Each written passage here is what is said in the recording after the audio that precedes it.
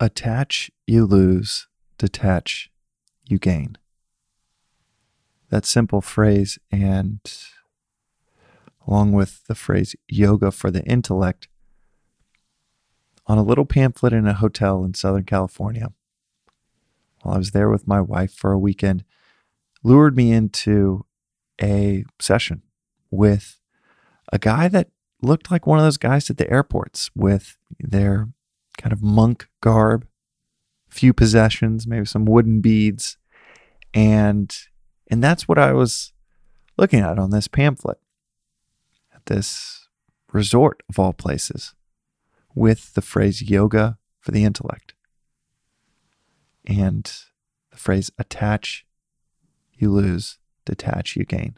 So much of me wanted to dismiss this as kind of a SoCal woo-woo thing, but I was really intrigued by this phrase yoga for the intellect, kind of discipline or exercise for the mind, and was so intrigued that I ended up going to this seminar, and my wife and I were the only ones there.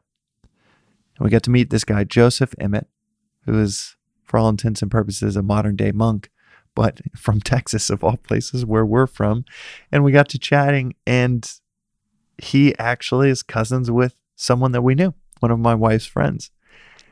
And it obviously begged the conversation of, okay, so how did you grow up in Houston, Texas, of all places, and found out he grew up in D.C. for much of his life, and find himself as a monk following a Indian philosophy. And I use the word philosophy because it's very different than what we would call a religion, because it is really like a school of thought. And the school of thought that we learned about that day was Vedanta, this 5,000-year-old ancient school of thought that sits as the source of Hinduism, and Hinduism being the source of Buddhism and Zen Buddhism. So all of these Eastern philosophies go back to this kind of source of Vedanta. So we got chatting with this guy, Joseph, and it was so fascinating because as a creator, as a builder, there were so many things that he would articulate that I knew deep down, but I had never articulated. Things like that concept of whatever you're attached to, that attachment actually repels it from you. And whatever you're attached to causes you to actually cling to it so tightly, like holding something you love in your hands too tightly and actually restricting it. It was just an entire afternoon filled with these very simple explanations of simple concepts that were just deep beneath so many other thoughts and things that had gone through my mind for years and years prior. Loved it so much that stayed in touch with Joseph. And when I started to think about the concept of the podcast and following the mental journey of creation and thinking about things that have caused me so much stress in life, as well as thoughts and practices that have really unwound so much stress, I immediately thought of Joseph, who is the most carefree, stress-free individual, and it's not an act. He genuinely actually is.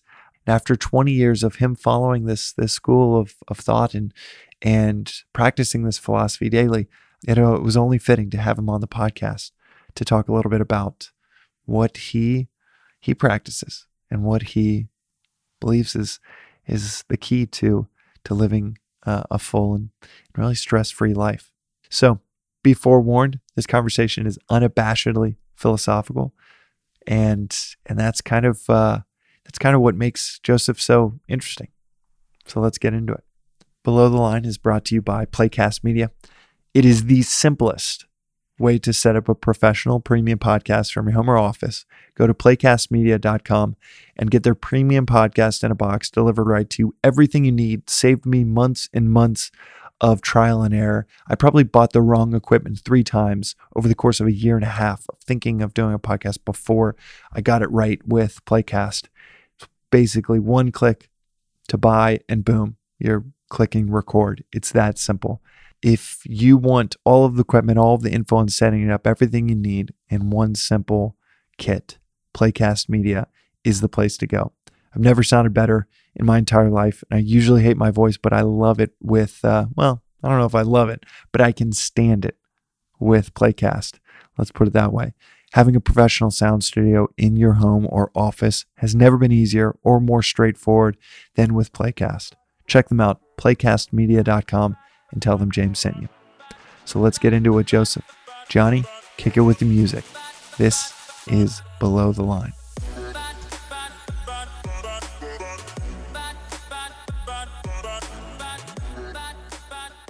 Joseph? Hello, James. How are you, sir? I am doing good. And are you drinking anything right now as we do this interview remotely? And listeners, forgive us if there are any issues with our technology during this episode. I am not quite good at these remote episodes yet, but I'm hopeful that this one will be worth all of the trials to bring you a digital rendering of Joseph. What are you drinking right now? I am having a cup of black Ceylon tea from my mother's cupboard, which my dad likes to keep around at his house. And my parents just left for a trip to Paris, and I'm utilizing their dining room table here and drinking their tea to talk to you. Oh, nice. And I'm also drinking some black tea. That you gave me the heads up on what you wanted to drink during this episode, so that is what we're sharing. And where are you right now? So I'm at my folks' place in Houston, Texas, and we live about 25 miles south of here in Sugar Land. But I often come to my parents' house during the day, and that's what's happening today. Well, we'll get into a guy from Texas moving around the world to India to study an ancient philosophy here in a little bit, and the story behind that. But one of the things that I'm so eager to ask you is a question you told me one time that you like to ask people when you're wearing the monk garb at an airport or sitting in an airplane. You like to ask people, what is your worldview? And I am so interested to hear you tell me the answer to that question for you. Joseph, what is your worldview? Well, before I get into it, I should say that it's actually more fun when I'm not wearing the uniform, All right. because that kind of gives it away. And it's usually on a long flight.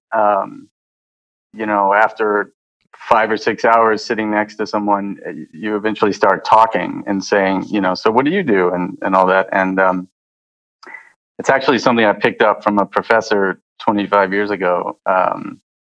And I always ask, I say I'm a worldview analyst. And people say, well, what is that? And that gets to the conversation of, well, what is your worldview? When you wake up in the morning and you throw your feet out of the bed and stand up, you're experiencing something. And what do you reckon that is? It's fun. It's really fun. And as a much better conversationalist than me, I know that you would really appreciate that the responses are sometimes as if a person has never thought of it, which is always really interesting. Sometimes the response is some Campbell soup can worldview that a person was given when they were 10 years old and just hold on to it and kind of feed it to you. And another time could be I'm taking notes. I mean, someone who you would never suspect sitting there in business casual like me or whatever, it drops, amazing, profound thoughts. So it's always a really good conversation. Do you remember what was the most profound answer to that question that you can recall? Were you ever blown aback by any? Yeah, one the specific one is a gentleman who sat down next to me, and I actually offended him, sort of, not really, in quotes. I had seen this elderly traveling group in the Delhi airport, and this man sat down next to me, and I assumed that he was part of the group. So I was like, "Oh, so where were you all going?" And he was like, "Well, what do you mean, all of us?" And I said, "Well, aren't you with the traveling group?" And he's like, "What do you think? I'm an old man." It's funny. It started off like that, and it ended up being one of those conversations where, 15 hours later, we land in Newark, and we hadn't even told each other our names yet, and we'd just been talking and for the whole time. Oh, cool. And he was basically saying that the world is governed by subjective laws of life and living, just as the external nature is governed by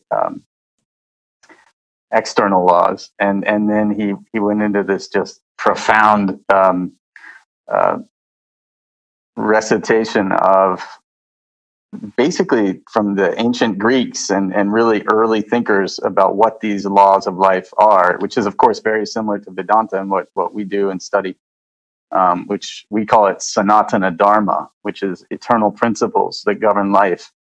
And so what he was talking about was just amazing to me. He was much more talking from a classical Western point of view, but to see all of the similarities in the truth, and of course, as we know, the truth is one, and sages call it by various names. So that's one. But I mean, there have been many where I kind of remember the person and the vibe more than I do the specific philosophy. But that one was amazing, and that man led on to some really great things in our work, and it was just a really memorable one. Can I ask where he was from, if you remember? I do. So he runs ran the Henry Crown Fellows program at the Aspen Institute. Oh, wow. He just happened to sit next to me on the plane, and his name is Keith Berwick. And he's been waiting for that question his whole life. No, but he gets it. But the reason he had so much answers because he's a great, very highly regarded teacher for leaders and CEOs around the world. And if Keith, if you're listening, hello. I'll definitely send him this. But so Keith is he's been running that program at the Aspen Institute. Basically, they handpick leaders to come and bathe in the eternal principles of life. Like I said, he does a lot of Plato and Aristotle and these classical Western thinkers to kind of bring out these deeper tenets that govern our lives. And he ended up getting Vedanta Treatise, which is Swami's book, which I know that you have. And he called me and said, "This is great. We'd love to have Swami." And that ended up with Swamiji being at the Aspen Ideas Festival in 2008, which was a really amazing experience. So that one always strikes me as one of the more remarkable airplane conversations. Yeah, well, and the Aspen Institute is what an institution. That is such and that's a cool turn of events for Swamiji to get invited there. I want to get into Vedanta Treatise. And by the way, just in general, ever since my intro episode where I talk about the why and what of this podcast, people and I mentioned my interest in Vedanta. I'd say I'm heavily influenced by, at least my modes of thinking are influenced by probably equal parts Western and actually probably 80-20 Western, but the 20% that's Eastern, not many people know what Vedanta is, and we're going to get into that as well. But real quick, in terms of the eternal principles of the West and the East that you're just talking about, can you compare and contrast the two sides of philosophical thought in in a very high level way. But what would you say if you and Keith are sitting next to each other, where you would have common ground, or between Western and Eastern philosophies, and where there would be potential departures from one another? Yeah. Well, I mean, Keith is a wizard, and I'm sure he's fully versed in both East and West. But I just know that the Western thing is more of his tool, his particular tool of choice. But yeah, the Western world, the Western philosophies, I think, are excellent in ethics and morality and personal freedoms and democracy and all of these concepts that have to do with life in the world. Mm-hmm. Whereas Eastern Vedantic based philosophies tend to not be as limited to just the world and this waking state of consciousness that we experience. It takes into account much more deeply the dream state of consciousness and the deep sleep state of consciousness, and of course the fourth state of consciousness, which is called Turiya, which is spiritual enlightenment, which is about transcending this limited waking state. That in that way, it seems to be a much more comprehensive interesting set of ideas. This is a total generalization from a noob in myself, but would you say it's kind of the Western side of things is rearranging the world around us and kind of maybe collectively transcending by rearranging the world around us and seeing it properly, versus an Eastern and for listeners, Vedanta, the adage is that Hinduism is, or Buddhism is Hinduism made for export, as it moved from India to China, China to Japan, and Hinduism is largely based on Vedantic principles, and Vedanta predates Hinduism, and in many ways is kind of a source text for Eastern philosophies in many ways. And so when thinking about the two, when you say kind of a transcendent fourth state, is that kind of moving beyond this rearrangement of the world around you, but kind of a rearrangement of the world, I guess for lack of better words, within you towards a fourth state? Yeah, it's not just about life in the world. It's about something, a higher state beyond this state of existence. In that book, Vedanta Treatise, I'm sure you remember, there's a point where there's a number of Western philosophers that are quoted who are actually doing this differentiation. I forget, Schopenhauer and Schiller and a few of these guys. One of them calls Western philosophy a dwarfish pygmy in the presence of a majestic titan when he talks about Vedanta. Well, so it's kind of funny. I don't remember which guy that is offhand, but it's them saying it directly. It is. It really has only been in the last 100 or so years that a mainstream audience can consume both in this type of way, and so it's a unique time where there is this union between them that can happen, and someone that just wants to read about both, or you look it up online and kind of have a comparison of perspectives right next to each other, and in your spare time. It's pretty remarkable. And I'd say Swamiji's book I think he has 9 or 10, so he has several of them. They're really great. I have not read them all, but it's a great place to start. But I know that we could spend a lot of time on the comparison angle, and I think that's not a great use of time for this conversation with you. I'd love to know a little bit more about you and your journey to this, and maybe it's a part of one of the questions that I ask people. I am so excited about your answers to this question, because you might be sitting in Houston, Texas, in a living room that I can envision easily, but from Houston to growing up there to the Houston or the version of you that's sitting there right now, I know a lot has changed. What are 3 stories that have helped shape who you've become? Right. Being a fan of the podcast as I am, I turned on your recent one with Peter. Right? Is his name the Yep. coach? Your coach? Yeah, Peter Carnican. Yeah. I listened to the first 20 minutes of Peter talking, and I was laughing because obviously I've thought about what would I say to James when he asked for 3 stories, and the first one it was almost uncanny what Peter was saying, and it's great because it's always good to know that you're not the only person who's done something or had a thought in life, and we're probably there's nothing new under the sun. So Mm-hmm. it's great, and so I'll start with my first story, which is really a love of a question, which is what was there before the universe. Mm.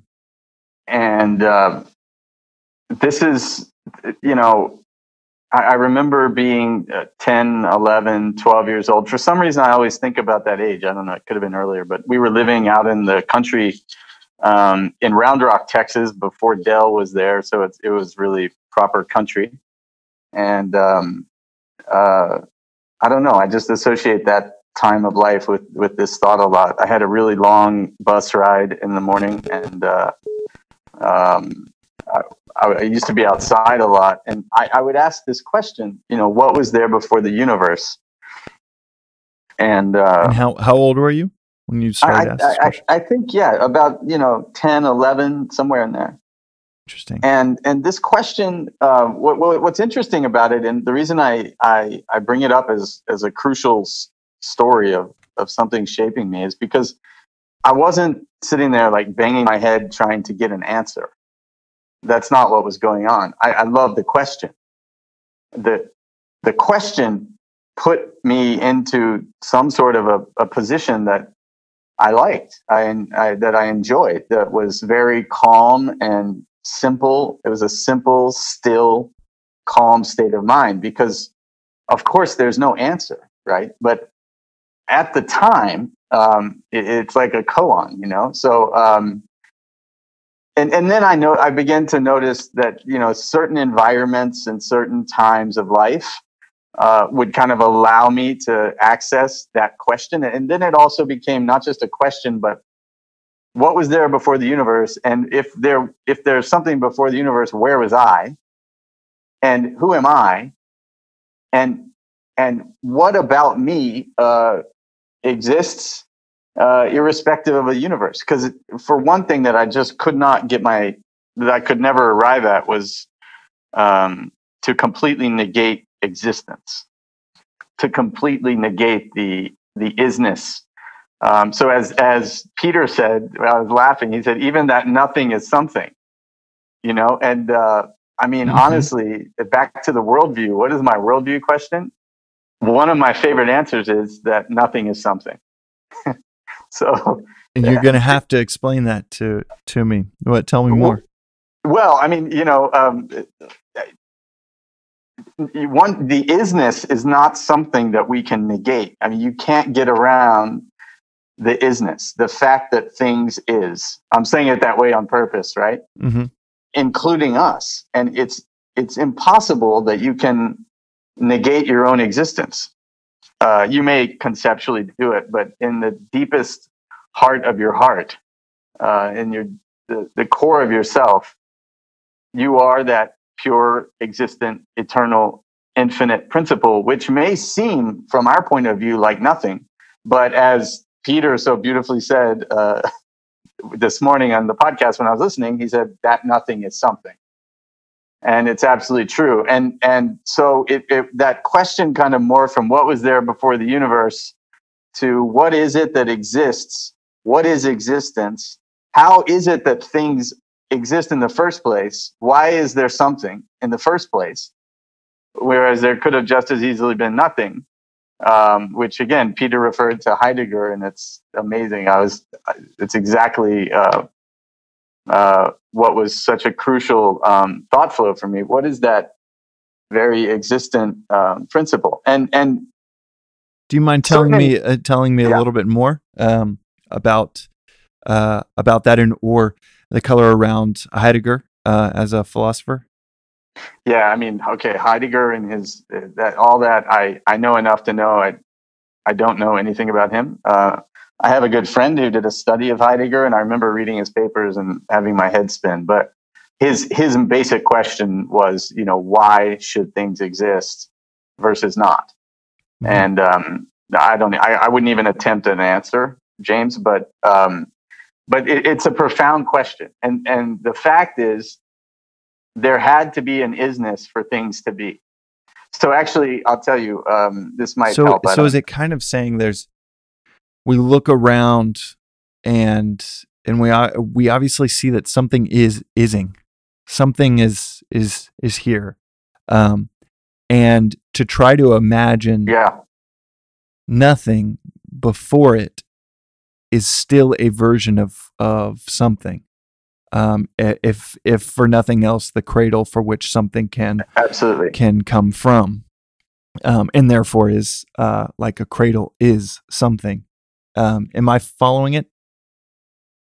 Yeah, it's like pure potentiality. It's total fullness, complete fullness before anything came to be.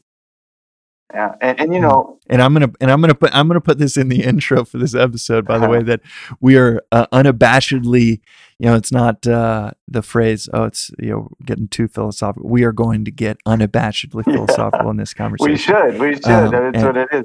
We absolutely should. And later on, there were so many things in life that sort of corroborated this for me and kind of reinforced it and shed new light on it. And by it.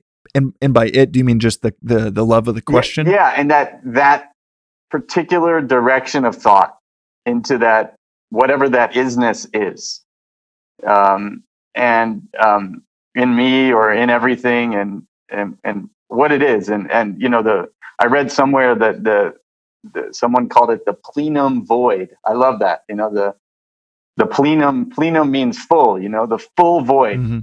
What a concept. Mm-hmm. The absolutely full nothingness. It's incredible. And what's going through my mind is in music, the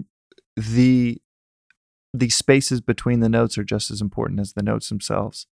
And it's that nothingness, the nothingness before you hear the first notes, the nothingness in between the notes, they are strategically and critically important for the notes to actually have their intended impact, and you can't disconnect them.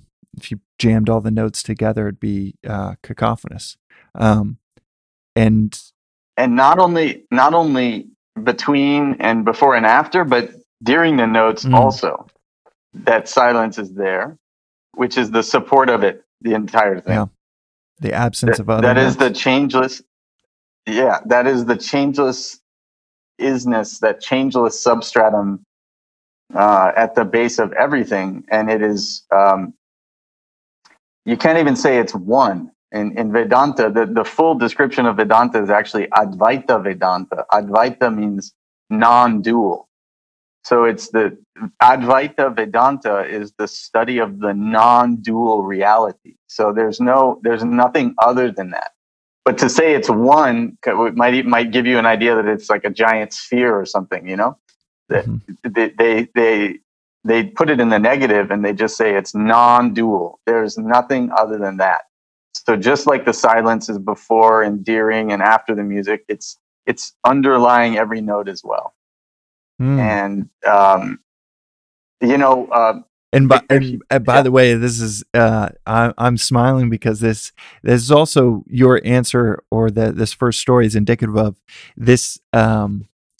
I love this stuff. And I think I love this stuff because I love maybe similarly to you, I love the presence of the questions that it has nothing to do with the answers.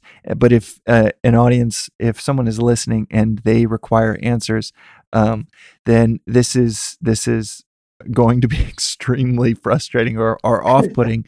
But if you Yeah. love the question and love the fact that there are questions out there that do not have answers, but maybe inching towards the answers can still be just a whole lot of fun, then that's where these conversations can really come to life and become so enjoyable. But if you're looking for closure, these are I know, at least for me, I have to shut that part of my brain, that desire for closure, shut that part of the brain off and just be okay with, this is going to be a revelation and how little I know, more so than an education on what I can grasp and then utilize in the next hour of my life. Yeah. But okay, so I diverted you. So you're saying the answer to your worldview is kind of in this this story of that shaped your life. Yeah, I mean, I think probably the whole discussion, the worldview is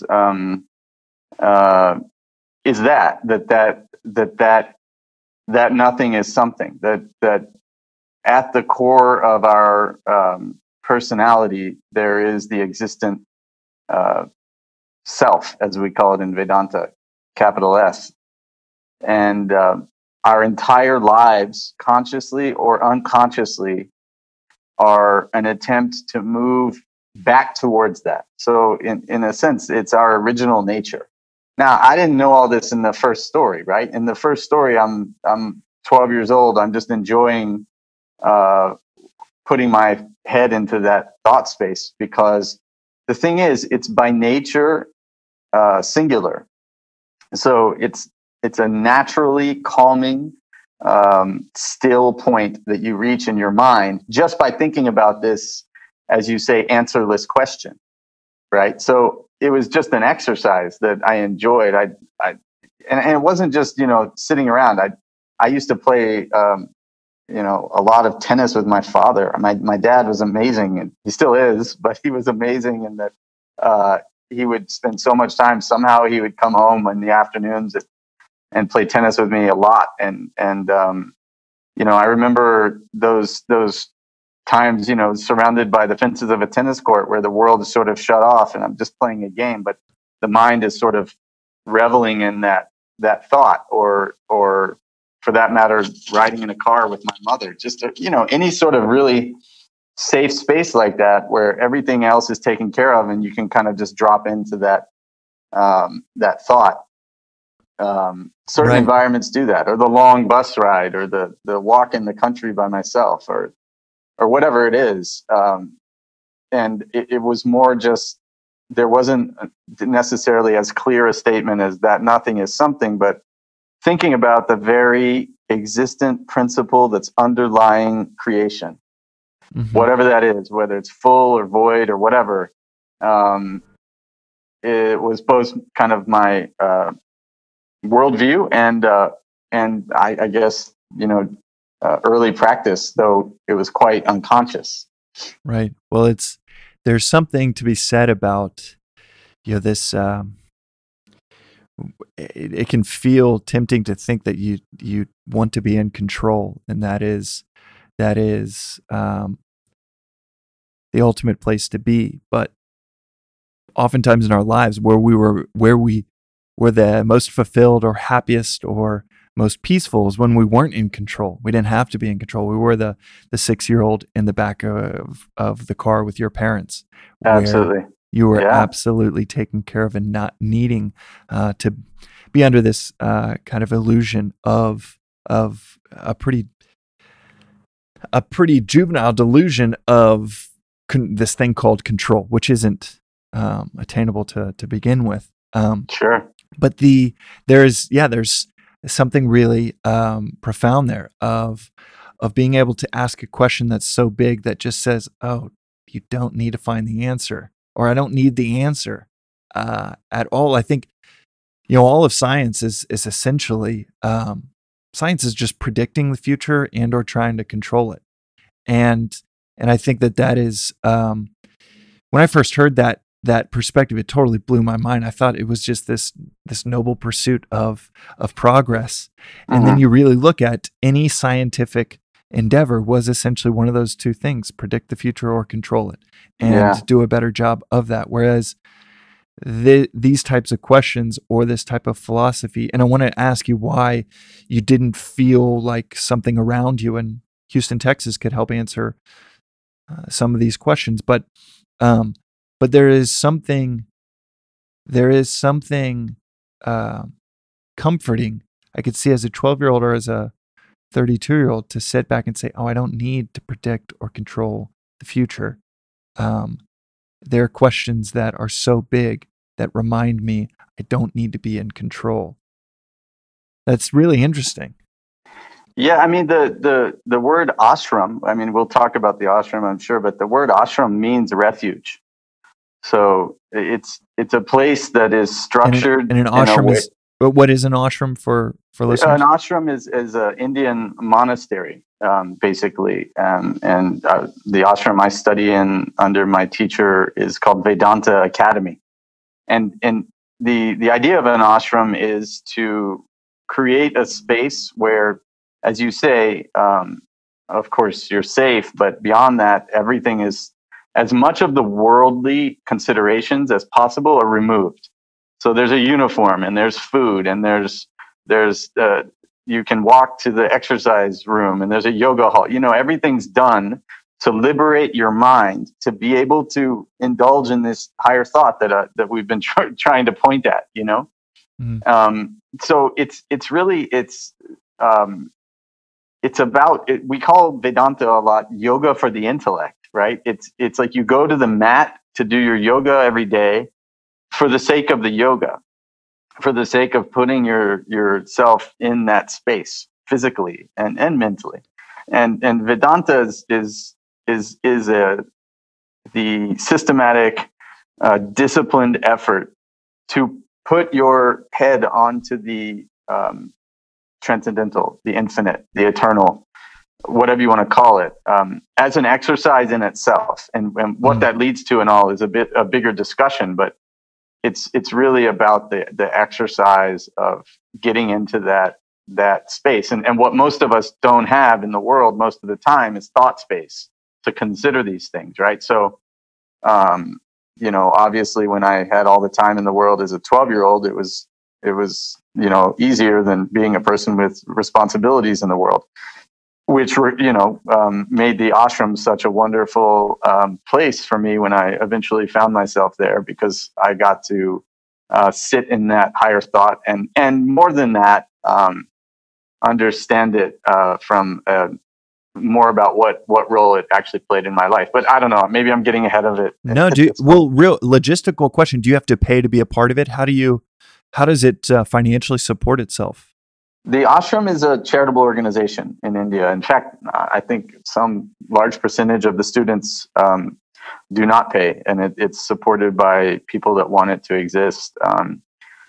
There is a suggested donation. At the time when I first went to the ashram in '97, the suggested donation for 3 years of life and education and room and board and everything was $6,000, which I didn't have at the time, and it didn't matter. But I mean, think about that. You know, for 3 years of life, $2,000. I mean, and you can literally walk into that place with, you know, the clothes on your back and everything is taken care of. If you're a person who wants to sit and reflect in a disciplined, systematic way on Vedanta, it's for seekers that want that opportunity. Well, if I ever go broke, I'm glad to know that I have a refuge there where I'll just plead my case to make it free with my family. But the backdrop of you asking these questions, I feel like I have to ask as a Texan, a white guy from Houston that is going, asking these questions. That I imagine if it's like where I grew up in Dallas, kind of waspy, it is heavily Protestant and part of the Bible Belt.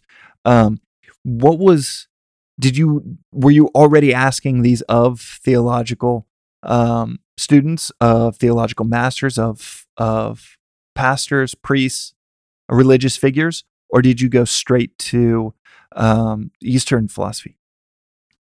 Yeah, well, that's a good bridge. I can, the second story will fit in here that I had in mind. So, yeah, I mean, that being said, I was just a normal 13-year-old. But we moved to DC in 8th grade, and I went to high school in DC, which was definitely transformative in terms of a lot of different types of people. Which is always good for questioning your worldview and shaking it up a bit. One really distinguishing point, and to answer your question directly, I did grow up in the church. My parents are elders in the Presbyterian Church, and I always loved church. I always found church very safe, and I had great thoughts there as well, usually. Yeah, I did ask a bit of questions, but there was definitely something that I was looking for, but I didn't know that I was looking for. The moment you know what you're looking for, the problem is half solved. So I was working at a coffee shop called Quartermain Coffee Roasters in Friendship Heights, DC, in high school. And I was having this exact conversation with my manager, Michael Spainer. And I haven't seen Michael Spainer since 1995. So again, Michael, if you're listening, hello, and thank you. Because Michael was listening to me ramble on one day about the supreme being and the fact that everything exists and that existence is and all that. And he said, and how old were you in 19? By then I'm a senior in high school, so I'm 17. And where are you borrowing this language of supreme being from? Yeah, I don't even know actually what words I would have been using then. But I'm just saying those now because I know the language now. Okay. I'm not sure how I described it to him, but I was talking to him about fascination with this thought. And he goes, have you ever read, he didn't even ask me. I remember he said, you must read this book. And he wrote down Essays in Zen Buddhism by D.T. Suzuki. Yeah. And I don't remember where I got it, but I can still see the cover as kind of these green and white design. DTS, the man. The man. And I had no idea. And I was like, DT Suzuki, what? And you got to remember, James, this is 1995, right? Like, health food stores are still like tucked away in small shopping centers. And, yoga's just like, there's a few yoga studios with like a neon light somewhere in the weird part of town. It was different. And there's definitely no Google or anything. So a much simpler, slower time. And definitely not the information that people have now. So I got this book, and this was a crux point for me because until I read that book, this reality was still this being, this isness, this thing that I love to think about was still like a thing. I was still thinking about it as, a thing, a giant thing with qualities or whatever. Maybe that could be proved with an equation on the board. And when I read when you say thing, do you mean like the concept of our kind of Western concept of God as thing? No, it wasn't in a God context. It was more just like maybe more like a physics thing, like a unified field or something. I see. As part of the world, as it were. I don't know. It wasn't that formulated, obviously. And what Suzuki did in that book for me was the moment I read about the concept of Satori, which is the instant enlightenment that he talks about people having, I said, oh my God, that is an experience. This being, this existent principle, this isness is an experience to be known as through experience. It is a becoming. It is an awakening. And now it's like big deal, right? It's on, you'll see bumper stickers with this on it, Mhm. But like people wear t-shirts that every yoga studio, they'll have something about like truth is becoming, Mhm. But for me as a 17-year-old, I can't even describe, how titanic that shift was. It absolutely shook the world for me, that this thing I've been thinking about is an experience. So And when that, did you share that with your parents as elders in a Presbyterian church? Did you share that revelation or epiphany probably with them? not. I was kind of a typical 17-year-old, probably a bit of a punk at times. If they listen to this, they'll be smiling. So I probably wasn't having these conversations with them at What that time. What were Yeah. you like at 17? Like what? Just spend a few seconds just describing Joseph Emmett at 17. Yeah, just a typical high school guy in the mid '90s in the Washington D.C. area. Nothing different. Had great friends and everything that goes along with it. Nothing that really was unique in any way. And as I've mentioned, had have a great family and supported and getting a really good education. And the nothing remarkable in terms of this path. Mhm. Except that this thought was there. And I don't know, if you ask my friends, at the time, they would probably say that, I tended to wax poetic Mhm. and philosophize maybe even then. But, otherwise, just a normal guy. Yeah. Okay. So you get handed this book, or you get Yep. recommended that you need to read this book, and you have that uh, this revelation that it's an experience or can be an experience. Yeah. Keep going. That's really, really interesting. I don't. It's a really interesting kind of just narrative arc of not having it, then having it, Mm. and reading, or maybe in some way getting some confirmation or articulation of something you already felt but didn't know how to express. I think Yeah. in my own path, I a lot of these concepts I think were not only introduced to me when I was younger by my dad that taught us to meditate when we were little, Mm. thankfully, but also it's so interesting just to have this be this outsider looking in versus I think what happens to a lot of it. It's like, in 8th grade, if you're told you need to read Great Expectations, when you need to do it and you're only 14, a lot of it can be lost on you versus discovering it and discovering it at the right time that you are by definition searching for it. Yeah. No, absolutely. That's okay. So Yeah. then So what just happened? to say, like, it wasn't like a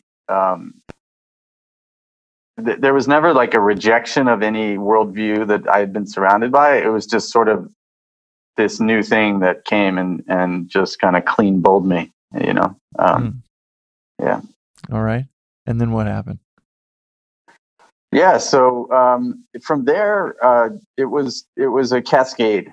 From there, it was just, my God, where can I find out more about this state of being that these people are talking about? Because now I'm understanding it as a state of being, and as a ultimate experience that we can achieve. And still at that point, there's no like philosophical infrastructure around understanding how it fits into the bigger picture or anything. It was just like, wow, this is a state of being that can be reached. And as human beings, these guys are saying that this is what we're born to. This is the highest peak of a human life. And I was just, how do I get there? Lots of great conversations with lots of great people, lots of wonderful books. So going into another story for you, I went to WashU in St. Louis, Great school. Great school, yeah. I don't think I could get in there now, but at the time I did. And with all the other normal classes, I had a strong leaning towards trying to basically find out how to learn to live a life that takes you in the direction of this higher state of being at the university. With all due respect to WashU and the professors and everybody there, I was disappointed. The academic approach is all about information. It's all about, just reading as many books as possible. And I don't doubt that some of the people there are wonderful teachers and practitioners and all that. But, we read the Bhagavad Gita in 4 days in one of my classes. And at the ashram, we spend 2 years on the Bhagavad Gita and 7 days a week, 4 or 5 hours a day, reflecting on those 700 verses, So, do you mind telling listeners a little bit about what the Bhagavad Gita is? Yeah, so the Bhagavad Gita is one of the core books of Vedanta. It's about a 2,500-year-old text that has 90% of the concepts of Vedanta are in that book. It ranges from talking about the transcendental and talking about people that reach the state of self-realization, that absolute state of spiritual enlightenment. It discusses how to get to that state. It discusses how to act in the world, how to be successful, and everything in between. And it is. But it does it, and it does it in a just to interject the fact that it can be read almost as a fictional narrative. It was a conversation. A conversation. Right. I think it takes about 25 minutes if you read it like a play. Mm-hmm. And 2 years of the 3-year course at Vedanta Academy is that book, because it has so much material to think about and reflect and understand. And it is derived from the tradition of the Upanishads, which are the original Vedantic texts that came out of the Himalayas 5,000 years ago. So that there's a flow of knowledge that started in the Himalayas, or Himalayas as Americans say here, that goes down to present day. And the Gita is about halfway through. So I just, that's one of many books that we just breezed through in the course. And I just felt like, I'm just skimming along the surface. And what's really interesting is I want to learn how to live a life that is dedicated to a path towards that state of being, which had been earlier discovered, And so I was there for a year, and then I thought I'll go to Greece, because I had heard about this place in northern Greece called Mount Athos, and where there are monks still living in caves on this peninsula that you have to get a special visa to go, and you have to swear that you're going for spiritual purposes. And again, this is pre-internet. Now you could Google, Enlightenment School, and there'd be, 15,000 results. But, I didn't even know what to ask for. And so I had heard about this place, and I wanted to travel. So I went to Greece and did some courses and went up to Mount Athos. And it was incredible. I mean, it's an astounding place, but very few guys spoke English. And it wasn't even in the tradition that I was being drawn to. I came back. I went to I looked into this monastery in Nova Scotia. I drove out to the Naropa Institute in Boulder. How were you hearing about in the pre-Google era? How were you hearing about these different places? It's a really good question. I don't remember. I think Mount Everest I had heard about from a friend in DC a couple of years before, and so I just had in my mind that this image of monasteries on the side of mountains over the sea kind of thing, which it is, and it is outrageously amazing, beautiful place. But the other two, I'm not sure. I think Naropa, I must have been talking to fellow classmates at WashU, and people mention these things. And what I kept saying to people and to myself was, I want to find a place where I can learn to live this knowledge, where I can learn to live by these higher principles of life in the direction of that original state of infinite consciousness. And so none of the places really struck me. I mean, there were nice people, but nobody really struck me as that authoritative. Then one day, the fall of my sophomore year, October 1996, a girl came into one of my classes and said, "There's a Swami on campus, and he's talking in this building, and it's free, and you guys can go if you want." And it happened to be on my way home, so I thought, okay, I'll go. And at that point, James, I had seen one documentary about India, and it was like National Geographic, and it was snakes and elephants, and the only swamis that I saw were, guys sitting there covered in ash with dreadlocks and, smoking chillums or whatever. And that was my level of ignorance about India. And again, India wasn't on the world stage as it is now. Nobody, at least in my world, as a 19-year-old, knew anything about it.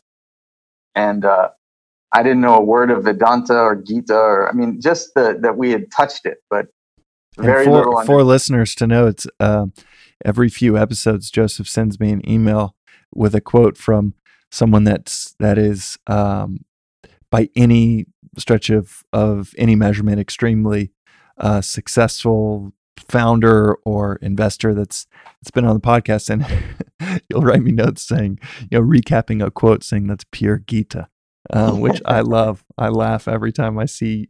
It's so true. That phrase of pure Gita. Eric Nies, is it? Nies? Ries, yeah, Eric Ries. Eric blew me away. I've been quoting Eric in my classes since I heard it. He's easily one of the deepest thinkers out in Silicon Valley, for sure. He was amazing. I love that podcast. I think I listened to that one to him twice because it was so amazing how he said the most important quality to be a successful leader is non-attachment, which is pure Gita. The Gita has been saying that for 2,500 years. The most important thing is to have an ideal beyond your selfish interests and function towards that without attachment to the past, without mama, without excitement in the present, jwara, and without asha, hope, or attachment to the future results of your action, the fruits. He laid out Swamiji calls that section of the Gita the blueprint of right action. And the way Eric spelled it out was so amazing. And Justin, is it Khan or Ken? Yeah, Justin Khan. Justin was how he was talking about, that when he got the exit from his company, he's saying nothing happened. Do you remember that piece? Yeah, and he also just talked about detachment from results. So he was detaching from something specific, but detachment nonetheless. Absolutely pure Vedanta. So clearly we do a lot of work with leaders, and Swamiji does it on a huge global scale. And it's just these principles of the Bhagavad Gita that are starting to become more in vogue, I guess. I would imagine will be even more so. Globally, Yes, it's obviously been a traditional text for 2,500 years because of its obvious staying power and the depth within those 700 verses. And Totally. I've only read it. I've only read it twice, and it just I cannot remember the translation that I read, but it is similar to the Gospels. It is this best way I think you can describe it of why it's so profound is even in those 700 verses, it's like this narrative technology that could be utilized 2,500 years ago, 500 BC, where they could transmit these principles in a story in a way that you couldn't just transmit. No one would listen to you if you rattled off 700 different principles or 100 different disconnected principles or texts. Mm-hmm. But if it is woven into this pretty compelling story and poem of a prince on this battlefield, correct me for any details that I get wrong, by the way. Yeah. But it's all woven within this pretty compelling narrative of a prince on the battlefield, having dialogue with his charioteer. Like it is when you, and I think this is kind of, it's like the example I gave of Great Expectations when you're 14 trying to read something of, massive significance within, Western literature as a 14-year-old when you're compelled to do it, or you in Washington University and 4 days on the Gita versus in the mindset of searching and discovering what's within the text. It is so mind-blowing how well so much of this is woven within this short poem. And there's, the proof of the pudding's in the eating. We're still reading it 2,500 years later, or with the Gospels or the Sutras. Yeah. And Buddhism, where those ideas are lasting longer than any empire that's ever existed, than any human structure. Right. That we know of in many ways. Okay, so you heard Swami, what is a Swami? What does the word Swami mean? So a Swami, it means teacher. He's a teacher. Okay, and you heard there's a Swami on the campus. I heard there's a Swami on campus, and I went there, and I was standing outside of the building, and Swami Parthasarathi, the Swami, walked by me. And I remember thinking, like, oh, it could be the Swami, but I'm not sure because that's not what I thought Swamis look like, because Swami walked by and he's, our uniform is a dhoti, which is like a long sheet that we wear, and then a kind of a long kurta, long top. And just a simple, sandalwood mala around his neck and a very corporate haircut and walking very tall. And this is not what I had imagined. So I thought, okay, I don't know if that's the Swami or not, but I'll go in. And what had you imagined?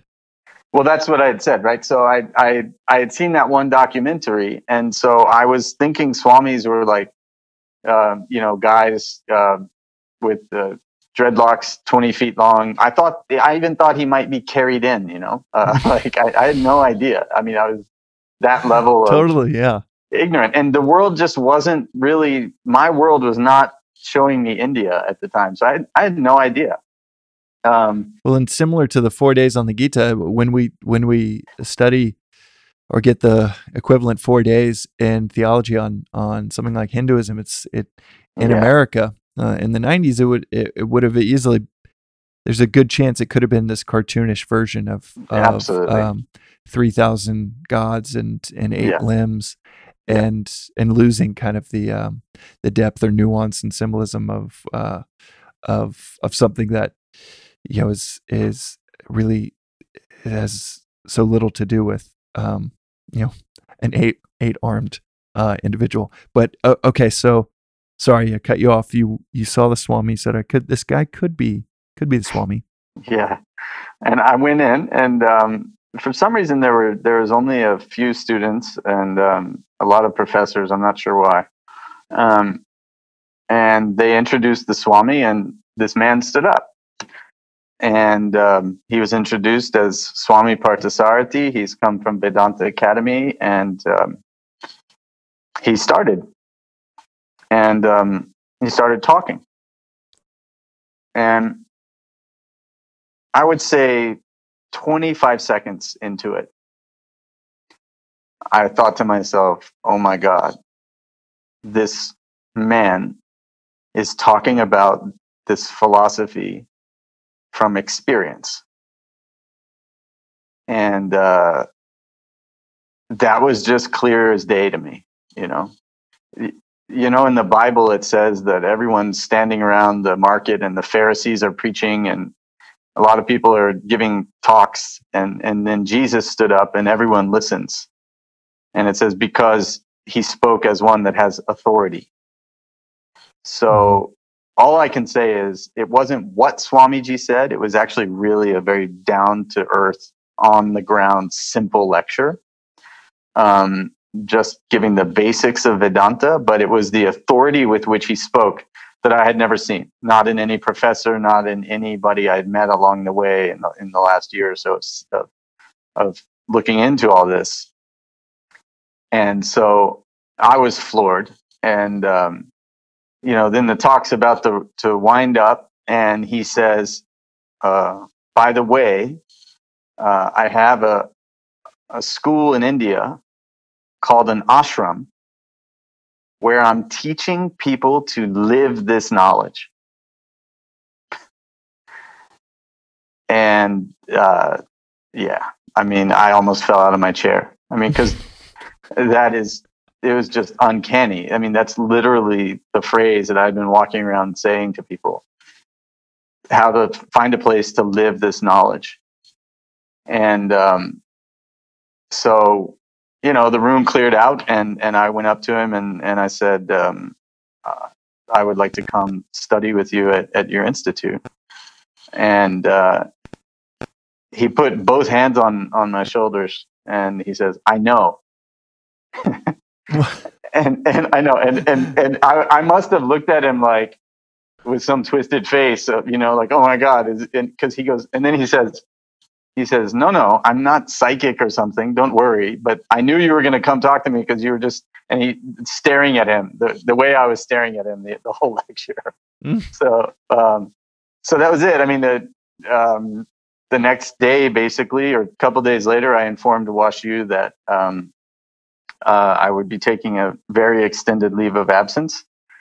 And about 9 months later, I got to the ashram. I had to do a couple of jobs and get a plane ticket and get there. But I got there, and we have a 3-year residential course on Vedanta at the academy, which, as I mentioned, is 365 days a year. There's no breaks. There's no holidays. It's rigorous, systematic, disciplined course of study to give you a chance to really deeply absorb this philosophy into your system and practice it in the lifestyle there as well. It's very simple, very communal place. And yeah, so it's 4 a.m. till 9 p.m. every day. Yeah, can you walk me through? Is each day the exact same, pretty routinized? Yeah, every day is the same. So yeah, 4 a.m. till 6 a.m. Is the crucial time. In India, those hours are called Brahma Muhurtam, which literally means time of the gods.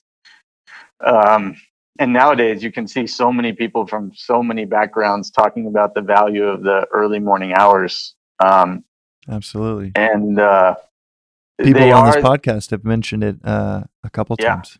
I've heard him here also. And you know, that's the time when the veil is the thinnest. I mean, that's the time when that thought of reality is most easily arrived at. And you are less prone to indulgence and action. You're more able to sit with your thoughts and really imbibe this knowledge in those hours. So that's what happens first thing every day, and then there's tea, and then we have yoga and then physical training. There's soccer games and basketball in a gym, and it's a really young place. It's really wonderful. If you go in the early morning around 7:00, you might think it's a sports institution of some kind. It's so active. It's not like a sleepy ashram in India that people might think of. And then the day goes on from there. We have, of course, 3 meals a day, and there's another study session. We have lectures every day, Swamiji's lecture, where he teaches all of these books. Like I mentioned, the Gita is 2 years of it. He has some texts that he teaches. The most famous is Vedanta Treatise, The Eternities, which you have, which is an attempt to take all of the ideas from this 5,000-year-old wisdom tradition and put them in one text in English, from the simplest to the most subtle concepts, which is, I'll add that some of the remarkable nature of this book is that not only is it bound very uniquely and very easy to follow, written quite well. I think part of that is because it's written originally in English, and it's very rare to get a text like this on Vedanta that is written from someone that's studied it for 50 years and is writing its first edition in English. So it's very easy to read through for anyone in English. Yeah, I mean, Swami is he's got a law degree from London University. He was actually raised on Shakespeare, much more than Vedanta. His father was a Shakespearean scholar. So his English is way, way, way better than mine. So definitely written in English for the English-speaking world. Basically with the idea that for folks that, like most of us, who aren't going to have the time or wherewithal to go through all of these Sanskrit texts and try to pull out the essence of it, he's done it. And Swami, speaking of 4 a.m., not a word of that book or any of Swami's books was written after 6 a.m. All of his writing was done in those hours, because that's, according to him, when it was the most perfect. And Vedanta Treatise, The Eternities, took him 20 years. So this is not just a casual text. I firmly believe that it will be considered hundreds of years from now as one of the major milestones in the Vedantic tradition, going from the Upanishads to the Gita to this text, Vedanta Treatise, because of its comprehensiveness. And not only that, but the way it's written. So the way that book is written, it's not just like whatever thoughts came to mind. He wrote it in a way that was systematic and designed to help the reader reflect, which is one of the crucial recommendations of how to actually live the knowledge, how to get it into your system, is to actually read about 20%, but in a disciplined way, question, reflect, and cogitate for 80% of the time. So that's why it takes years to go through them. But that's how you get it into your system. One thing is listening. That's called Shravana in Sanskrit. But the second step is Manana. And that's the really important thing to onboard these values and this worldview and allow it to actually bring about a transformation is sitting and reflecting and questioning it, not taking any of it for granted, not just absorbing it because it's an old book, but because it makes sense to you. Then the living it is automatic. So this is the crucial thing at the ashram. We move very slowly through the knowledge, and there's a lot of time for sitting with yourself, reflecting over it for years. And then on top of that, we have group discussions which are very, again, scientifically designed. It's not just a free-for-all conversation, but there's a certain method of discussion where the students get together in small groups and reflect, and then they get together in a larger group and reflect and answer questions. And of course, Swamiji was there and available for questions all the time, which is, I mean, it's just a inconceivably wonderful opportunity to learn from a master at that level, you know. And at the time when I met him, Swami was 70. And now he's 92 and still traveling the world. We're going to London tomorrow. We're going to meet him in London. We're going to be with him in India. Then we're going to be with him in South Africa later this summer. Then he's going to be here in the U.S. And I mean, it's all of these things combined, the reflection and the environment of the ashram and learning the lifestyle, and most very importantly, having somebody who's fully living it like that as an example is what it means to have a guru in the truest sense. It's not to have someone tell you what to do. It's more to have someone to show the way, you know. And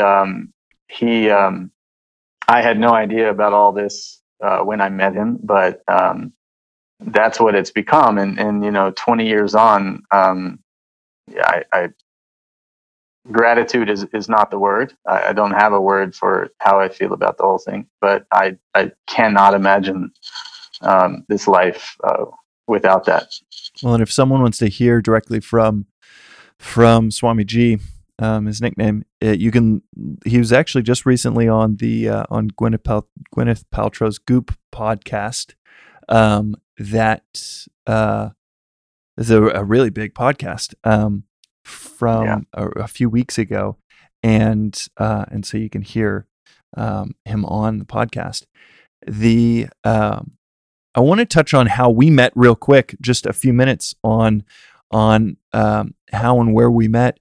It's a huge shout out to Calamigos Ranch owners down right outside of Malibu, or in Malibu. I was going through. We had just gone through this incredibly painful. Well, 50% of me says it's incredibly painful acquisition process, and 50% with selling Tilt to Airbnb, and 50% of me, I think I recognized at the same time how fortunate we were, but suffice it to say, it was a huge shift from where we thought the company would be just 6 months prior, and through layoffs and through just some brain beating moments, and ultimately a sale of our technology and the team members joining this new company. It was a really dynamic time, let's put it that way. And I took a few days with my wife, Cheney, down to go down to Southern California. I believe we drove down there, and we stayed on the water. But someone had told us about, she had stayed at this really cool new place called Calamigos Ranch up in the mountains, maybe a year or two before. And so we went up there for 2 or 3 nights, and instead of a Bible in the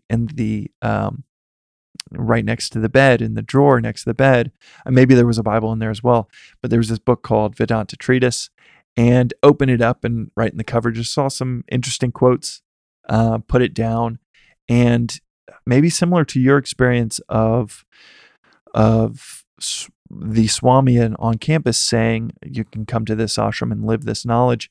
I saw a little pamphlet for yoga for the intellect, and I had we attend church each Sunday, and it's a really reflective point in my week, and a really important part of my routine, as well as reading scripture, as well as imbibing on everything I can around philosophy, specifically. People ask, like, how do I consume different philosophies? The best place, to be honest, is YouTube. Just this free library of amazing audio, sometimes visual, but most of the time it's just audio lectures.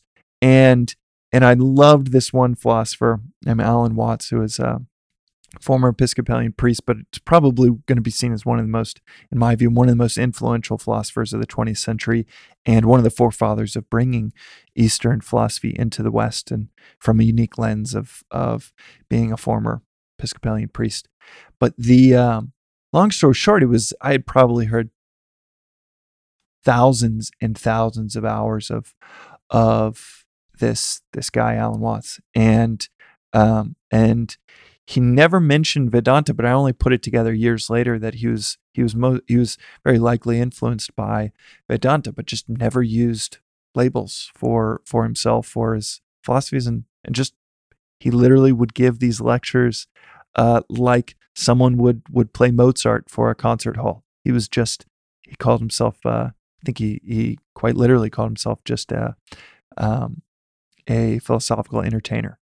And and so it kind of beat the meat and softened my brain for and my perception for something as simple and specific as yoga for the intellect. Like it was just like it had completely softened me up for this reading or this phrase, yoga for the intellect. And in San Francisco, love yoga, the physical part of it. But I remember hearing that, and maybe you can tell me if this is true, Joseph, that the physical part of yoga, it made its way to the West because they could put it on TV in the 50s and 60s, and really in the 60s and 70s, it started to like take off as this visual embodiment of spirituality, and you couldn't really just put someone reading the Bhagavad Gita on TV. And so it was that visual representation and medium of television that made physical yoga this kind of exotic Eastern import that people took to, but that for spiritually minded folks in India, the physical yoga is like, it's nothing compared to even yogi. The term is not really a term for an exercise teacher. But is that true? Is that a small subset of yogic practices? Is the actual physical side of things, and the West kind of gets lost on what yoga is truly meant, or what is meant by that term? Absolutely.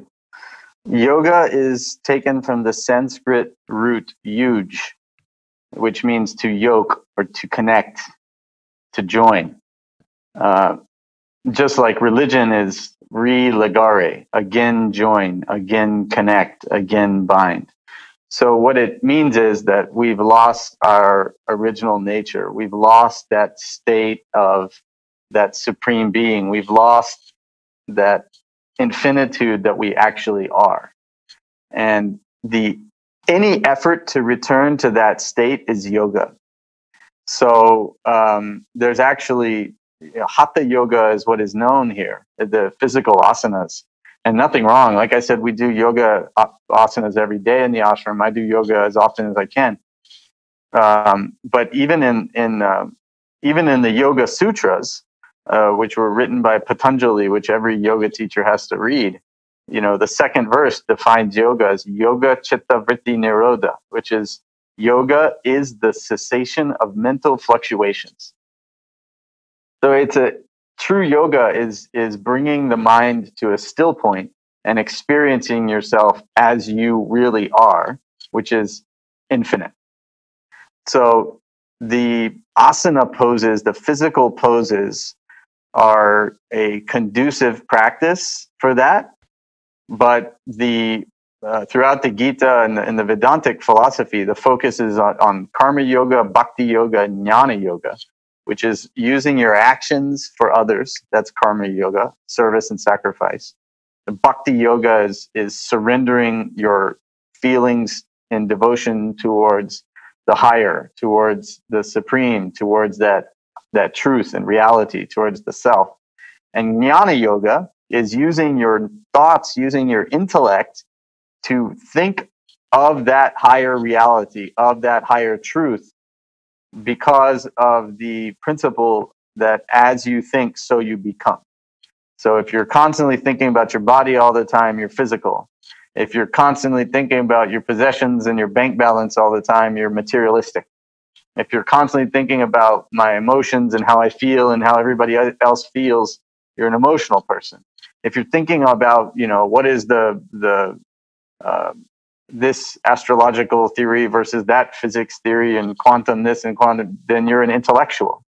But a person who's thinking about the self, capital S, who's thinking about the infinite, the reality, the truth, the spirit, that's what makes you spiritual. Nothing else. You can be a Swami and be materialistic. You can be a banker and be spiritual. It has nothing to do with what you do. You can be stretching in the most perfect asana poses in the world and be a crook. There have been many examples of that, You can be a Vedanta teacher and be a crook. You know what I mean? It has to do with where are your thoughts. So true yoga is using all of our equipments to get our thought flow in the direction of reality and into that isness that we've been talking about.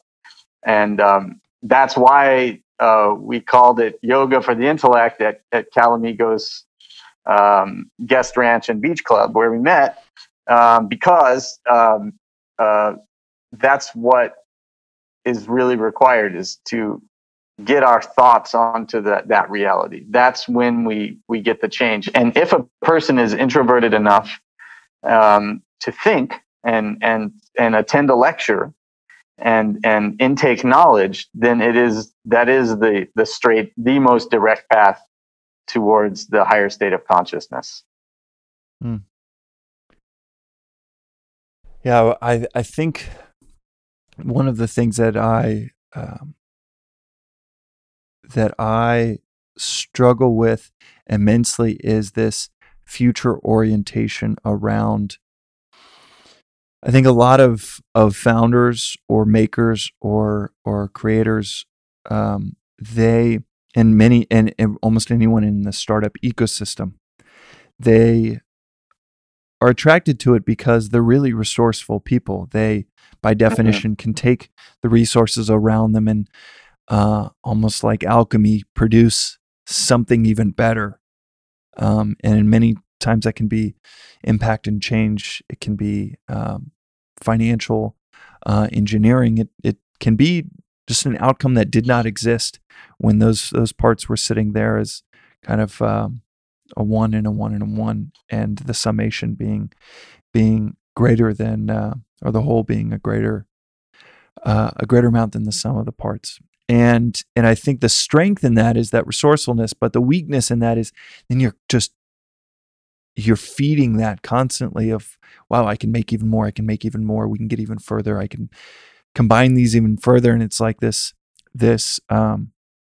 it can lead to extreme attachment to the future and extreme attachment to this imaginative future you've created for yourself, that then the tiniest little thing that, dings you off your path really rocks you. And I think that there was something so peaceful to almost bring it back to your first story. There was something so peaceful about philosophy and spirituality for me that was like, I don't need to drive. I don't need to. This future does not depend on me piecing these things together. And so much of my story or life to that point was, in many ways, I could have seen the narrative as me piecing these things together, me doing these things, when obviously you zoom out and we are not the authors of almost any of our works. It's always so many people, so many things, and so many, even generations before us. It's laughable how little impact, if you zoom out far enough, we have on these things. But as a founder, or for people listening, I think I learned this separately, but it ties into this, that most of the time your strengths are your weaknesses, and they are not separate buckets. That what you are good at is in many ways what you've leaned on, that produces a lot of the misgivings or shortcomings in your life. An example would be, you are great at envisioning a future. Well, the thing that causes you psychological pain and or psychological death, as Eric Ries puts it, is when that future is altered from what you thought it was going to be, or in the most sensitive way, being nudged in a different direction than you have already set your mind to. Your strength, yeah. It's for me, it was letting go of this future and realizing, okay, I can just I not only do I not need to drive, but one, I was never driving, and two, we're going to get to a whole better place, better destination, if I can really learn to go with things and detach from these results. I, just so seamlessly can write down as goals for a year or for the next 5 years. It was this, and the yoga, the intellect. But just to finish the story, I went into this class, and it was just my wife and I, and you. And I was like, who's this guy? This dude looks like just a guy from Texas. And we actually had mutual friends. Or your cousin was friends with my wife in college. It was so hilarious. This Cheney was in Bonnie's wedding. Yeah, exactly. And this my cousin, this crazy, quite literally opposite end of the world, philosophy and concept was delivered by just a dude that looked like someone that I would have grown up with, which was so unexpected, but I think added to the intrigue of it. Just, I don't know, there was something in just going to maybe a similar experience that you had of just thinking it was going to be this guy and dreadlocks and caked with white powder, ended up just being a guy with a business haircut. And that was a very similar experience for us. But it was it was that term yoga for the intellect. That's what I had gone to so many yoga classes in San Francisco and found a lot of peace in them, but it was always in the verbal messages within them. And it was like, okay, this is the thing. Instead of it being an addendum to the hour, this was the whole hour was getting a chance to discuss these concepts. It was a great intersection of lives there that then has led to us staying in touch for years after, and me reading Vedanta Treatise and handing it out to every guest that comes on the podcast.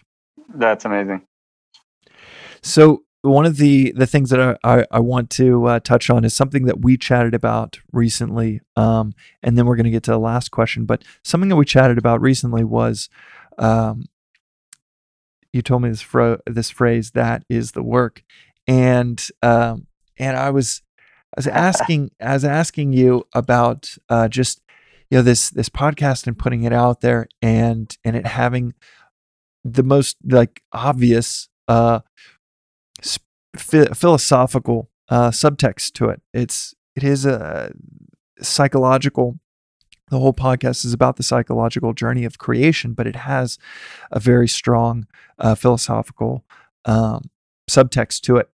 And putting it out there, and when we were chatting, I was talking about, it's just, these thoughts, I'll put them out there that I think are profound, that have really changed my perspective on things. And and they'll get 2 likes or 3 likes, and then I put a photo of me and Bill Gates up, and it's got 200, 300 likes, and it has this obvious, I don't expect them to have the same feedback loop or response, but man, is it drastically different. And I was, telling you, what has your experience been on that? And I feel like it's just, maybe I should just not even post these things. Or get off social media altogether, and just do the podcast. And I said, have you ever experienced just a lack of response to your teachings, and you laughed about it.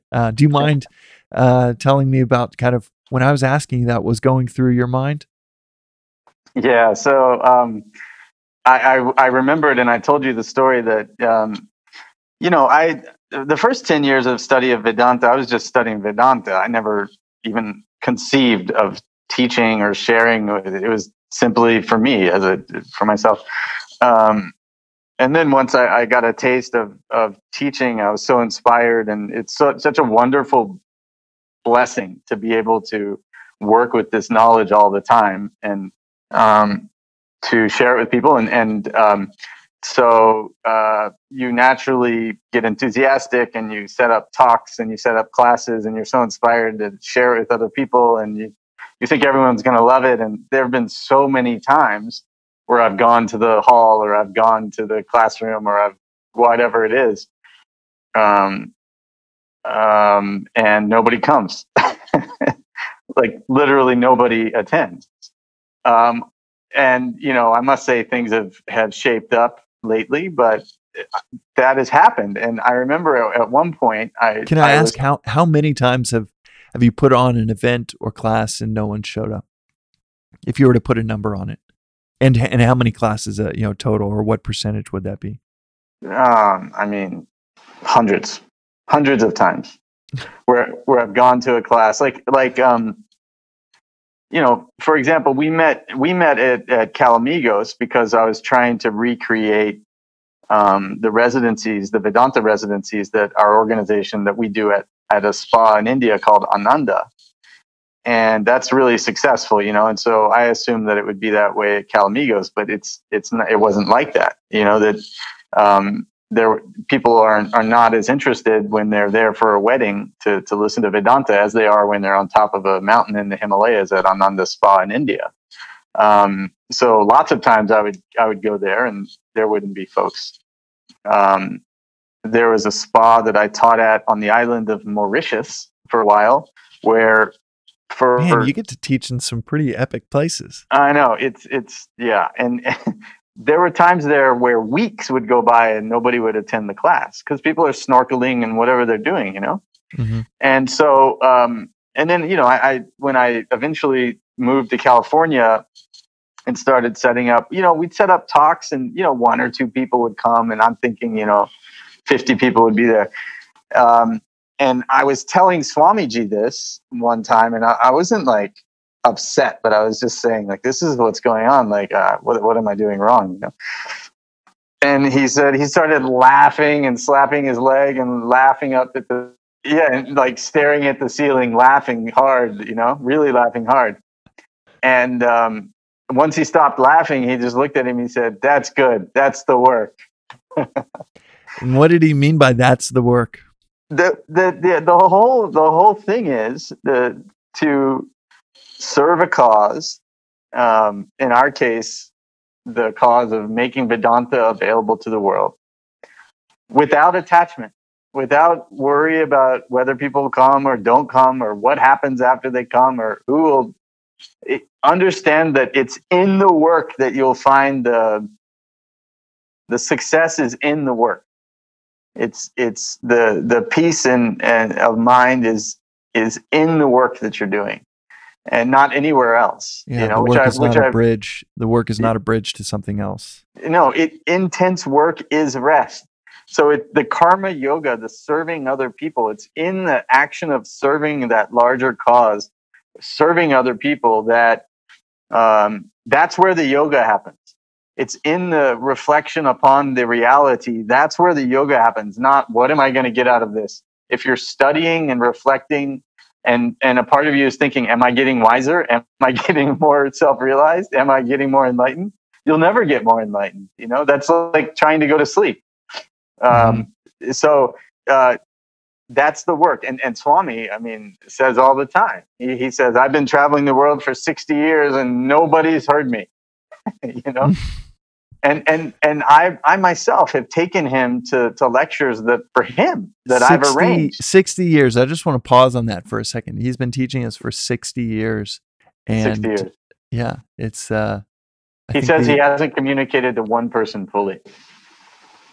What does he mean by that? Literally, What do you think? he means? nobody has fully understood the truth.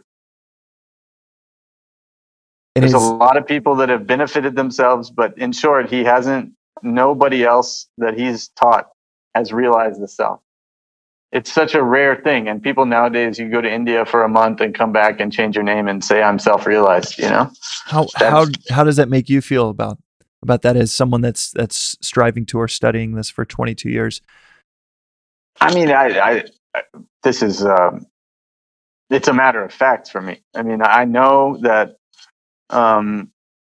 I know how much work is left to do for myself and all of my other fellow students that I know of and people on the path, and I know how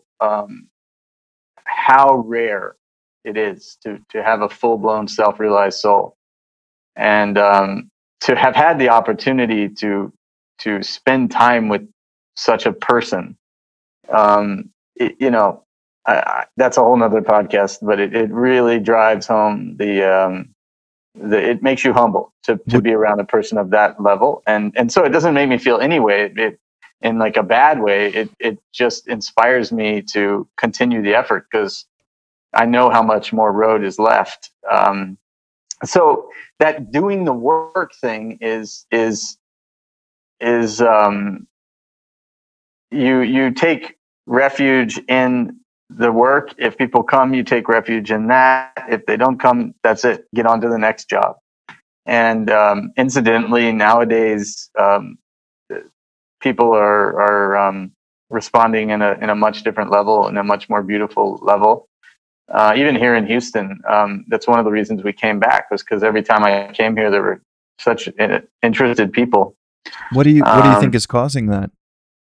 Just your own, maybe you all are just hitting a stride or getting better at what you do, or do you think there are macro causes? I think there's some of well? that. There's some of that. Also, we just have a larger network here. There's a massive, organized, highly educated Indian population here, which is a wonderful base for us. Yeah, but even then, it's not like people aren't knocking down the doors to sit and study and reflect on philosophy. It's always going to be a small percentage. It's not physical. It's not something that has an instant gratification associated with it. In fact, it can be disassociating. I mean, to really stop and question everything about what we view our life as, is not necessarily a comfortable thing. That's why it's typically for the young people. I mean, traditionally, this knowledge was given to, people at the age of 12, 13 or whatever, because they're not attached to certain ideas yet. They're not fixated. Their worldview doesn't have consequences as much as it does as you move along. Your worldview is actually a baseline for how you walk out of the door in the morning, and everyone has one.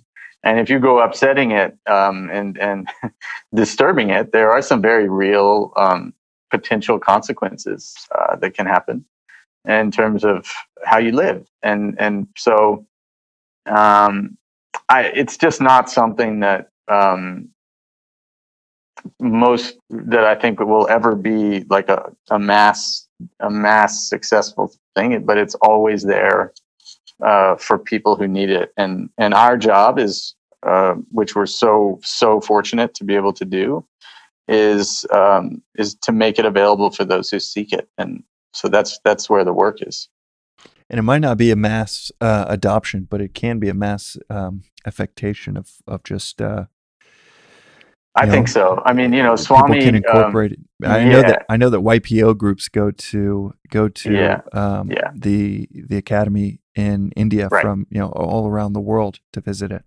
They do, yeah. The YPO has had, I think, 15 international retreats there now for the last 15 years, and it's one of the most highly rated retreats that they go on.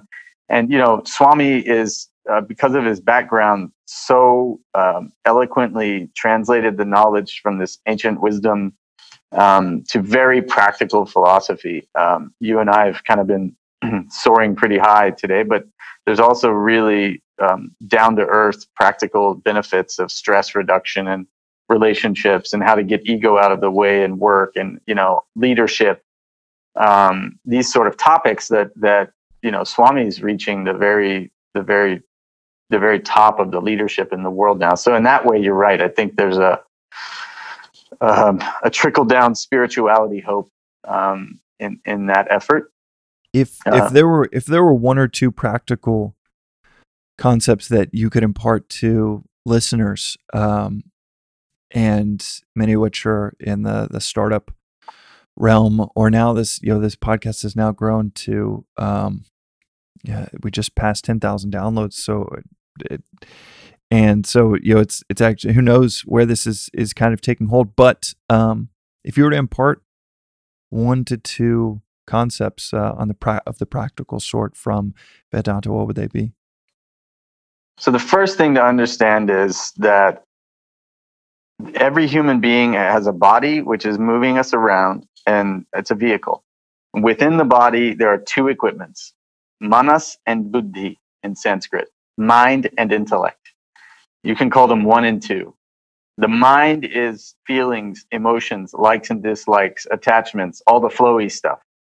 Mm-hmm. The other equipment, kind of like what we would call the heart. The heart in the West.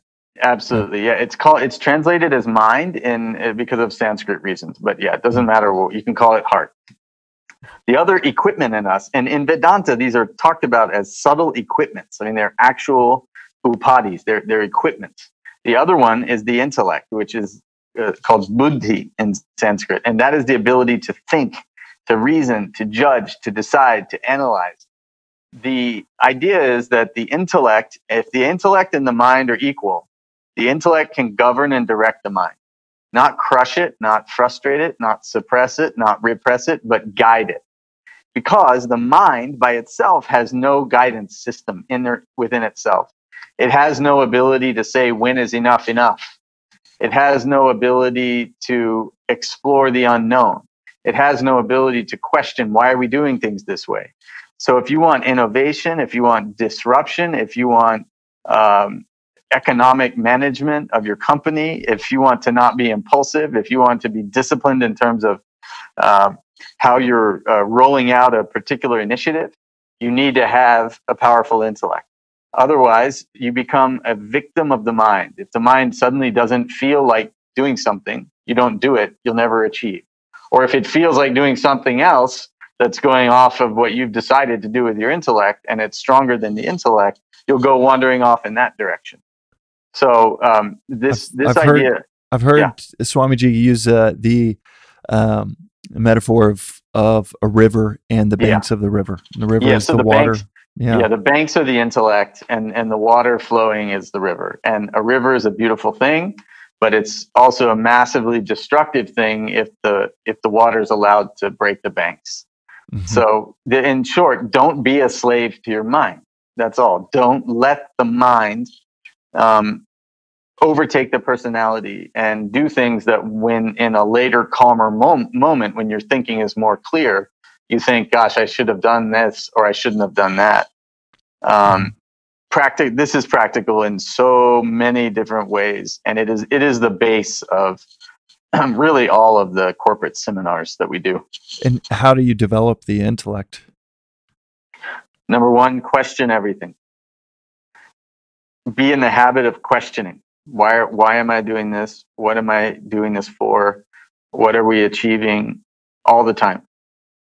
Number 2, don't take anything for granted. I mean, these things are related, but don't take for granted that things will always be as they are. Be alert, to how things are and how they change. So question everything. Don't take anything for granted. And number 3, go to the intellect gym, which is Vedanta, or whatever system of higher values and critical thinking that you prefer to exercise your intellect in. But in my humble point of view, after looking at what I've looked at over the world, over the years in the world, Vedanta is the most comprehensive. As you study it, it's designed to strengthen your intellect, to establish you in that higher viewpoint that gives you objectivity and clarity and ability to see where you're going and guide your entire personality, including the mind, in that direction. And when you say an intellectual gym, do you mean like one would imagine a Buddhist temple where you are meditating for 12 hours in a day and it's disciplined through that? What do you mean by that? Not at all. Not meditation at all. So sitting and taking in these higher ideas and reflecting upon them in a meditative way, in the sense that the very study itself is holding your thoughts on these higher values on a daily basis. When the mind starts wandering off into, what's on Instagram and what's going on, you bring it back generally to the general concepts that you're working with. That's the intellect gym. You do that for 30 minutes, 45 minutes, an hour a day, your intellect will slowly get more strengthened, and it will begin to be available to you throughout your day. So you'll be walking. When you're walking, you're walking. When you're at work, you'll be at work. When you're at home with your kids, can you give me a tactical example? Well, you touched on Instagram or social media, but you can go with that tactical example. Yeah. So if you're sitting, if you're sitting there studying a selection of Vedanta, and the mind's nature is to have no direction. So it's going to want to wander into the future. It could be what's on Instagram. It could be what will I have for breakfast. It could be what did I do yesterday? What happened at work? So that bringing the mind flow, your attention back to your chosen work, that's what the intellect does. So that this is not like, you're not going to sit down and have some bliss moment. It's work, it's effort. But as time goes on and you do this in a consistent way, you begin to notice that you're more easily able to bring your mind and your attention to whatever it is you're doing throughout your day. So it says in the Vedanta treatise that there's far more power in this disciplined way of living with the intellect governing your personality than there is in the so-called seat of meditation. So what's happening? I mean, relaxation is wonderful. It is. I mean, it's but that's really mostly what's going on in the so-called meditation in the world today. People are just relaxing who otherwise never stop and take a breath, and that's not going to actually strengthen your intellect. It's a healthier form of just having a rest, which is great. But we should call it what it is, which is relaxation. Hannah was saying that for her, she's thinking maybe her meditation is just relaxation. And when I heard her say that, I was like, high-fiving her in the car. I thought it was awesome because it's so true. Actual meditation, classically defined, is holding the mind on a single thought to the exclusion of all other thoughts under the governance of the intellect. And it's actually recommended as the last stage of spiritual effort, just before the person drops and dissolves the ego completely in the state of self-realization. It's the gateway to enlightenment. But the thing is, it's easy to teach, and there's a lot more people interested in that, because if you run around all day and you never stop, and you're always working, to just sit down and take a breath for 20 minutes is relaxing, and there's an instant effect, which is great. And I think the other key idea there is it is visual. You can sell it. It's kind of like physical yoga, and it is completely compatible with whatever preconceptions you're coming in with. Anyone can sit down for 20 minutes and focus on breath, and that is it is powerful. But I've also heard it described that meditation is as broad of a term as sports. So like just saying sports is good there's many forms of meditation and right. So it's often as done now as a reaction to suffering and stress and agitation and blood pressure and whatever. And like many things Indian, the wisdom even of Indian medicine, of Ayurveda, is don't get sick in the first place. Live in balance in what you eat and what time, all the Ayurvedic principles. You won't ever get sick theoretically, So the idea with Vedanta is slowly strengthen your intellect to govern your mind, so that you're people talk about being in the moment and be here now and Ram Dass and all that and be present and all these things. How to do it, how is not being taught. That mechanism is not being taught. People talk about being mindful. What they should be talking about is be intellectful. Keep that intellect alert and aware of all that we're doing all the time, so that when you have dinner with your wife tonight, you'll have dinner and you won't be thinking about your projects for tomorrow. And when you're doing your projects tomorrow, you'll be doing your projects. You won't be wondering about the conversation you had with your wife, Mm-hmm. That's what stress is. Stress pulls people in 100 directions because the intellect is weak. The mind is just running amok, stressing people out. So they need weekends, they need vacations, they need to get away from action.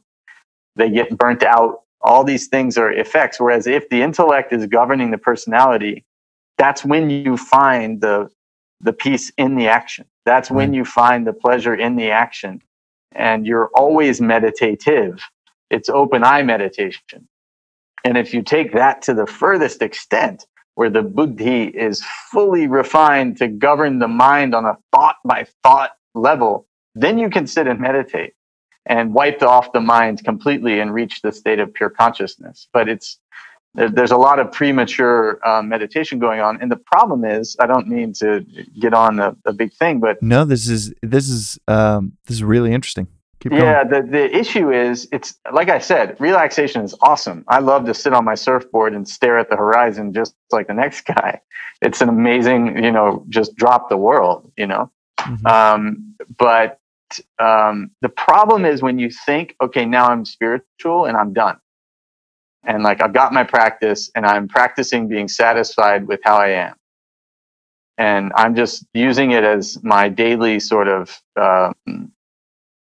basically my daily drink, Mm-hmm. That's where it's harmful, because we all have a lot more work to do to really get into the underlying tendencies of our minds that are distracting us from the true higher purpose of life. And that takes a lot of work. That's not something that you get by just relaxing. You've got to go through you got to pay the price, which is study and reflection and digging into this philosophy like a university student digs into their studies, like whether they like it or not. I mean, it's not every day that I love reading the philosophy, but we do it to keep the values on the front of the mind and to keep the intellect fresh. Like Thoreau at Walden Pond, he said, in the early morning, I bathe my intellect in the stupendous and cosmogonal philosophy of the Bhagavad Gita, Mm-hmm. because he was studying with Emerson and Nathaniel Hawthorne and Elizabeth Browning and all those people. And that's the approach, is that you get up and you, in the early morning, you bathe your intellect in these ideas. You question life on a daily basis. You question, what am I here for? You get all of you polish your mirror, as the Buddhists say, every morning. And then you meet life. And it's remarkable. It's a very slow, it's like hair growing. But after 6 months or a year, if you do it in a dedicated way, you notice that you have much better self-governance. You're much less a victim of the changing mind.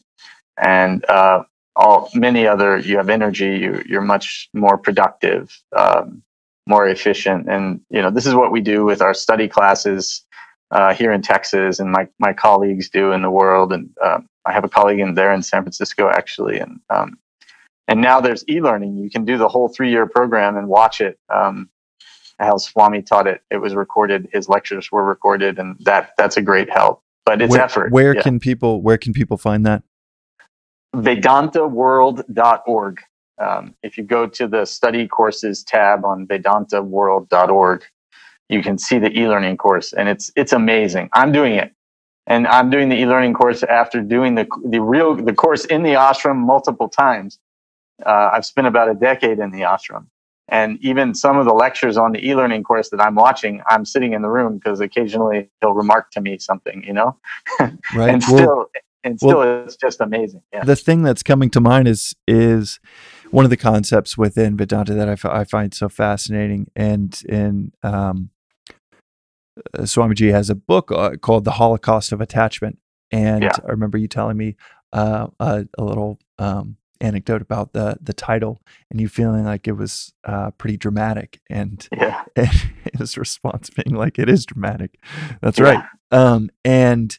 And on the concept of attachment being very much like I think in many ways, and you brought up Satori, our view on salvation from an Eastern or Western sense can be perceived as a moment, a before and after, and something that Vedanta talks about as a philosophy around attachment or detachment is like a virus that you can just recatch.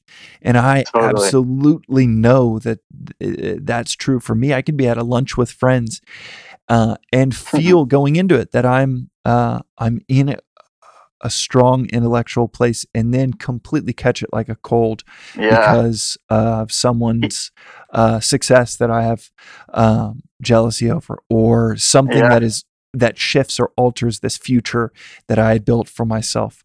And it probably happens once a week, where there's this psychological pain or death of like, no, this future that I had is now being altered in a way, and I was completely attached to this imaginative. Talk about the weakness in that strength of imagining a future, and that's and in waking up each morning and reflecting on even just reading 2 pages of that book and putting it down and reflecting on it for 10 minutes is somewhat of a helpful inoculation from that virus that I if I go 3 or 4 weeks of not thinking about this, I'm not reflecting on the morning, then it is for sure I'm going to get a cold.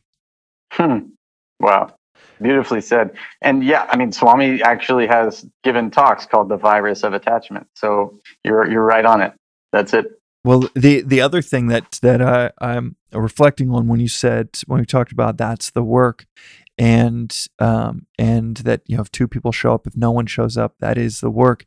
I think that is I have thought about that story so many times since we chatted about it, and one of the things that I realized is the case for me and potentially for many others in 2019 is the work that we're doing it's so rarely self-justifying. It is always a symbol or a bridge to some other thing we want. And therefore, like a bridge, it is so transitory. It is just when you're there, you're not supposed to be there, that you're supposed to be somewhere else. And whether it is building a startup and it being a shortcut to some financial windfall, or doing XYZ because it's going to lead to this other thing that you really want. Maybe it's credibility or admiration. Whenever the work is not self-justifying, it's you look around and you're like, shit, I'm on a bridge. And I cannot, as they say, do not build a house upon. Did you see Robert Smith's commencement speech at Morehouse? No, I didn't. But you emailed me about this speech. Oh my God! What? Tell me a little bit. So, tell me the story. Tell me the story. Yeah. So it's mind blowing. You'll love it. Watch the whole thing. But basically, he's I don't know exactly what he does, but I believe he's a very successful investor out there in the Bay Area. Anyway, he's a billionaire and all that. And he was the commencement speaker at Morehouse this year. And long story short, he announced that he said, the class of 2019 is mine. And I am going to my family is going to relieve all of your debt. So he he's paying off, it's like $40 million or something. He's paying off all their debts to give them a start. But what blew me away, and which is relevant to this, talking about work, I actually have the quote in front of me. I'm going to read it to you. He said in his commencement speech, he said, "You need to know that nothing replaces actually doing the work. The usual scenario is that successful entrepreneurs spend endless hours, days, years toiling away for little time, little pay, and zero glamour. And in all honesty, that's where the joy of success actually resides. Mm-hmm. Greatness is born out of the grind, so embrace the grind. But he's saying, and then he gave the example of himself working in a lab, doing whatever research he did for years in windowless labs. He says, in that work is the success. That's it, and it's not later, but that's when you are completely free of yourself. But look, I mean, the key thing to understand is the only way this works is if the motive for the work is unselfish or selfless. Then the work becomes a refuge. Mm-hmm. What we pollute our work with is selfish motives, egocentric motives. So you may be like, whatever, I have a startup company, I'm releasing an app, like that's what it is. We want to make $1 billion. Great, that's fine. But there must be some higher ideal that's slightly more socially conscious than just that. We're not saying that you shouldn't get rich, but Vedanta recommends that there should be some circle of benefaction larger than ourselves. That liberates us from the mind's constant attention on the fruit of the action. So you do the work just as you're doing it, but with the higher ideal, like how can I be of service? And it doesn't have to be save the world and feed all the children of the planet. It can just be we want to have the most on-time delivery for the convenience of our customers, you know? Mm-hmm. Now, but the truth is, the higher it is, the less it has to do with your ego, the more the work is a refuge. The more you are liberated in the work, which is why so many people are interested in this, because people are realizing that it's empty to just pursue my bank balance and my power quotient, you know, mm-hmm. that it's tiring and agitating and not satisfying. There are so many people talking about it. David Brooks just has a new book out about two mountains and how when you get to the top of the mountain of success and whatever, you realize that it's empty. And then you have to start finding a purpose that transcends yourself, you know? Mm-hmm. This is hardwired into us because our nature is infinite. Our nature is to go beyond this limited individuality. And this is something that takes a long time to get your head around, but it is the truth. You are not James. I am not Joseph. We are not limited to these individual body, mind, and intellects. And none of us will rest content until we transcend ourselves and reach back to our original nature, which is infinite, eternal, all-pervading. So the work that we do, if it can help us to get off the mark of that ego, it's almost like the wind of the self, as it were, gets behind you and starts pushing you. And you want more work. You look for, you're not in like a workaholic way, but you look forward to the next piece of action that you get to participate in. So in that way, true service is the highest luxury. And once you get a taste for it, you won't be able to go back to mere selfish living.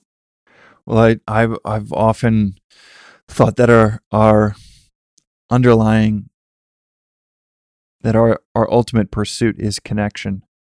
And it's then the question is, well, why is that our ultimate pursuit? And I think in chatting with you today, it's a potential answer is because there was a point in which we are connected, and that is as simple as just looking at how you take one of us, put them in space, and take them out of the environment, and you cannot survive. Therefore, you obviously depend every moment on your environment, much less depend on your parents for the provision of life, and the grandparents and generations before them, to think in 30 seconds how interdependent we truly are. But in that pursuit of connection, it is, the Big Bang is this theory of this incredible explosion that, as Alan Watts often says, or often said, that the Big Bang is not something that just happened 13.2 billion years ago, and then it stopped 100 million years in. We are the Big Bang. It is still happening, and we just happen to be 13.2 billion years into it. This is, you look around, and this is the Big Bang. And in a very physical and somewhat rational sense, that means that we were one. And maybe what is powerful about these concepts for certain people is they hear it and they remember. And in a sense, we have been dismembered from one another, and hearing these concepts, internalizing them is a form of remembrance. Wow, wonderful. Well, man, I could spend hours on this with you, and I know that I will, but I feel like that might be enough for today, Joseph. And Sure. I am so thankful for our paths crossing, and I really appreciate the work that you're doing with Vedanta Academy and Vedanta Institute Houston. And where can people find more information about? I know you said vedantaworld.org for the e-learning. Is that right? Yep, for the e-learning and for the ashram in India, and people are always welcome to visit there. We're in Vedanta.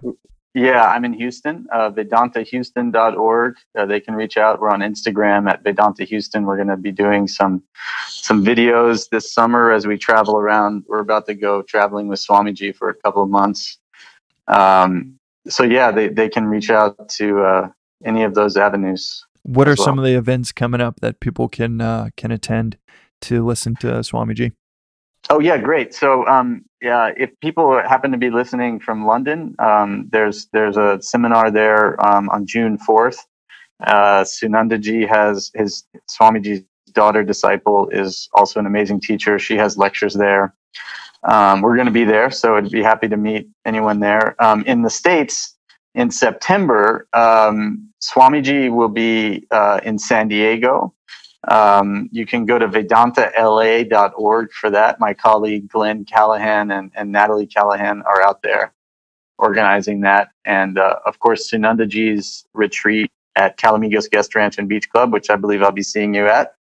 I hope. Yes, I think so. Yeah, that's in September. There's a bunch of things. He's going to be in New York, Toronto, Detroit, and we're going to have Sunandaji here in Houston. So anybody could just email me about any of these things. Yeah, there's a lot of options now, especially with e-learning. Well, thank you so much. It is this conversation is one of many that I've appreciated from our interactions, Joseph. It's you blew my mind today, and I think that'll be the case for many listeners as well.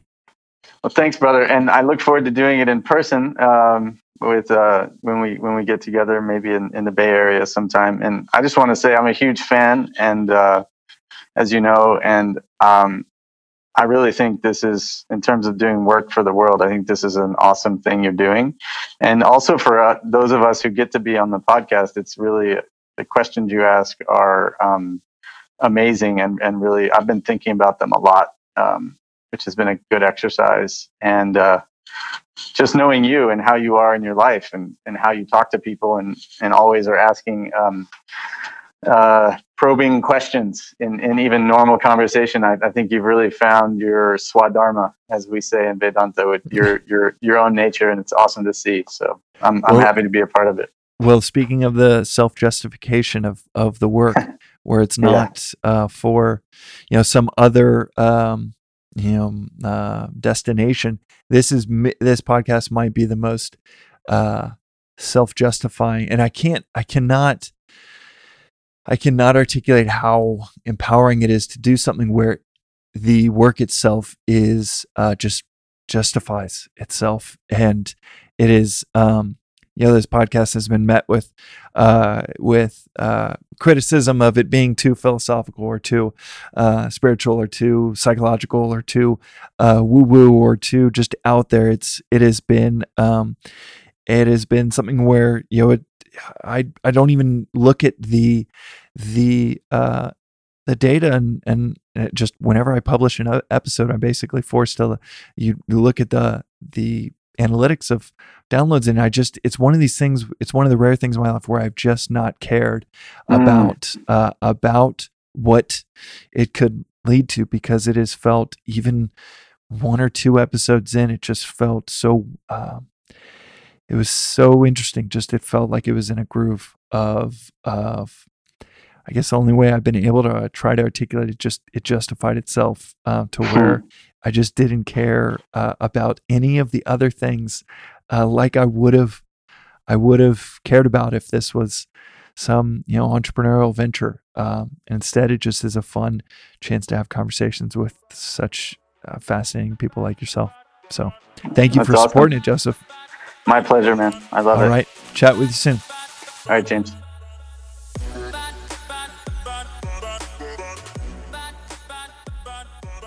Hey, friends and listeners, I hope you enjoyed today's episode. If you want to hear more of these types of conversations, go over to your favorite podcast app and hit subscribe, or leave us a review. Good or bad, we love hearing from people that appreciate this type of conversation and want more of it. You can also follow us on Twitter at @GoBelowTheLine, as well as see in our Twitter bio our email address for you to shoot us a note on any suggestions of guests or topics that we should cover. We read every single one, so thank you for those that have already sent those in. That's it for us today. We will see you next time on Below the Line.